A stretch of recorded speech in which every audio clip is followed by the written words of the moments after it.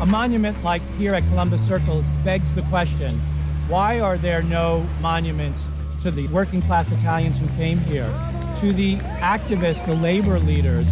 This is the Labor Radio Podcast daily for Friday, October 27th. This is the 12th season. We have about 35 different programs running during the first week, and it kicks off on Friday the 27th at Cinema Village in New York at 5 p.m., and it goes to November 2nd. That's from the Labor Heritage Power Hour on the Labor Radio Podcast Network, laborradionetwork.org, or search for Labor Heritage Power Hour wherever you listen to podcasts.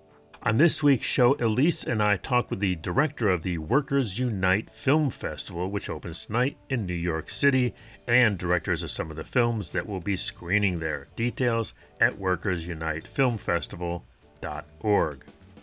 Today's labor quote is by Sean Morrow, a writer, producer, and journalist for More Perfect Union, which is presenting a series of their short films at the Workers United Film Festival. We are doing advocacy journalism. We are doing activist journalism. We're always telling the truth. We're always being objective.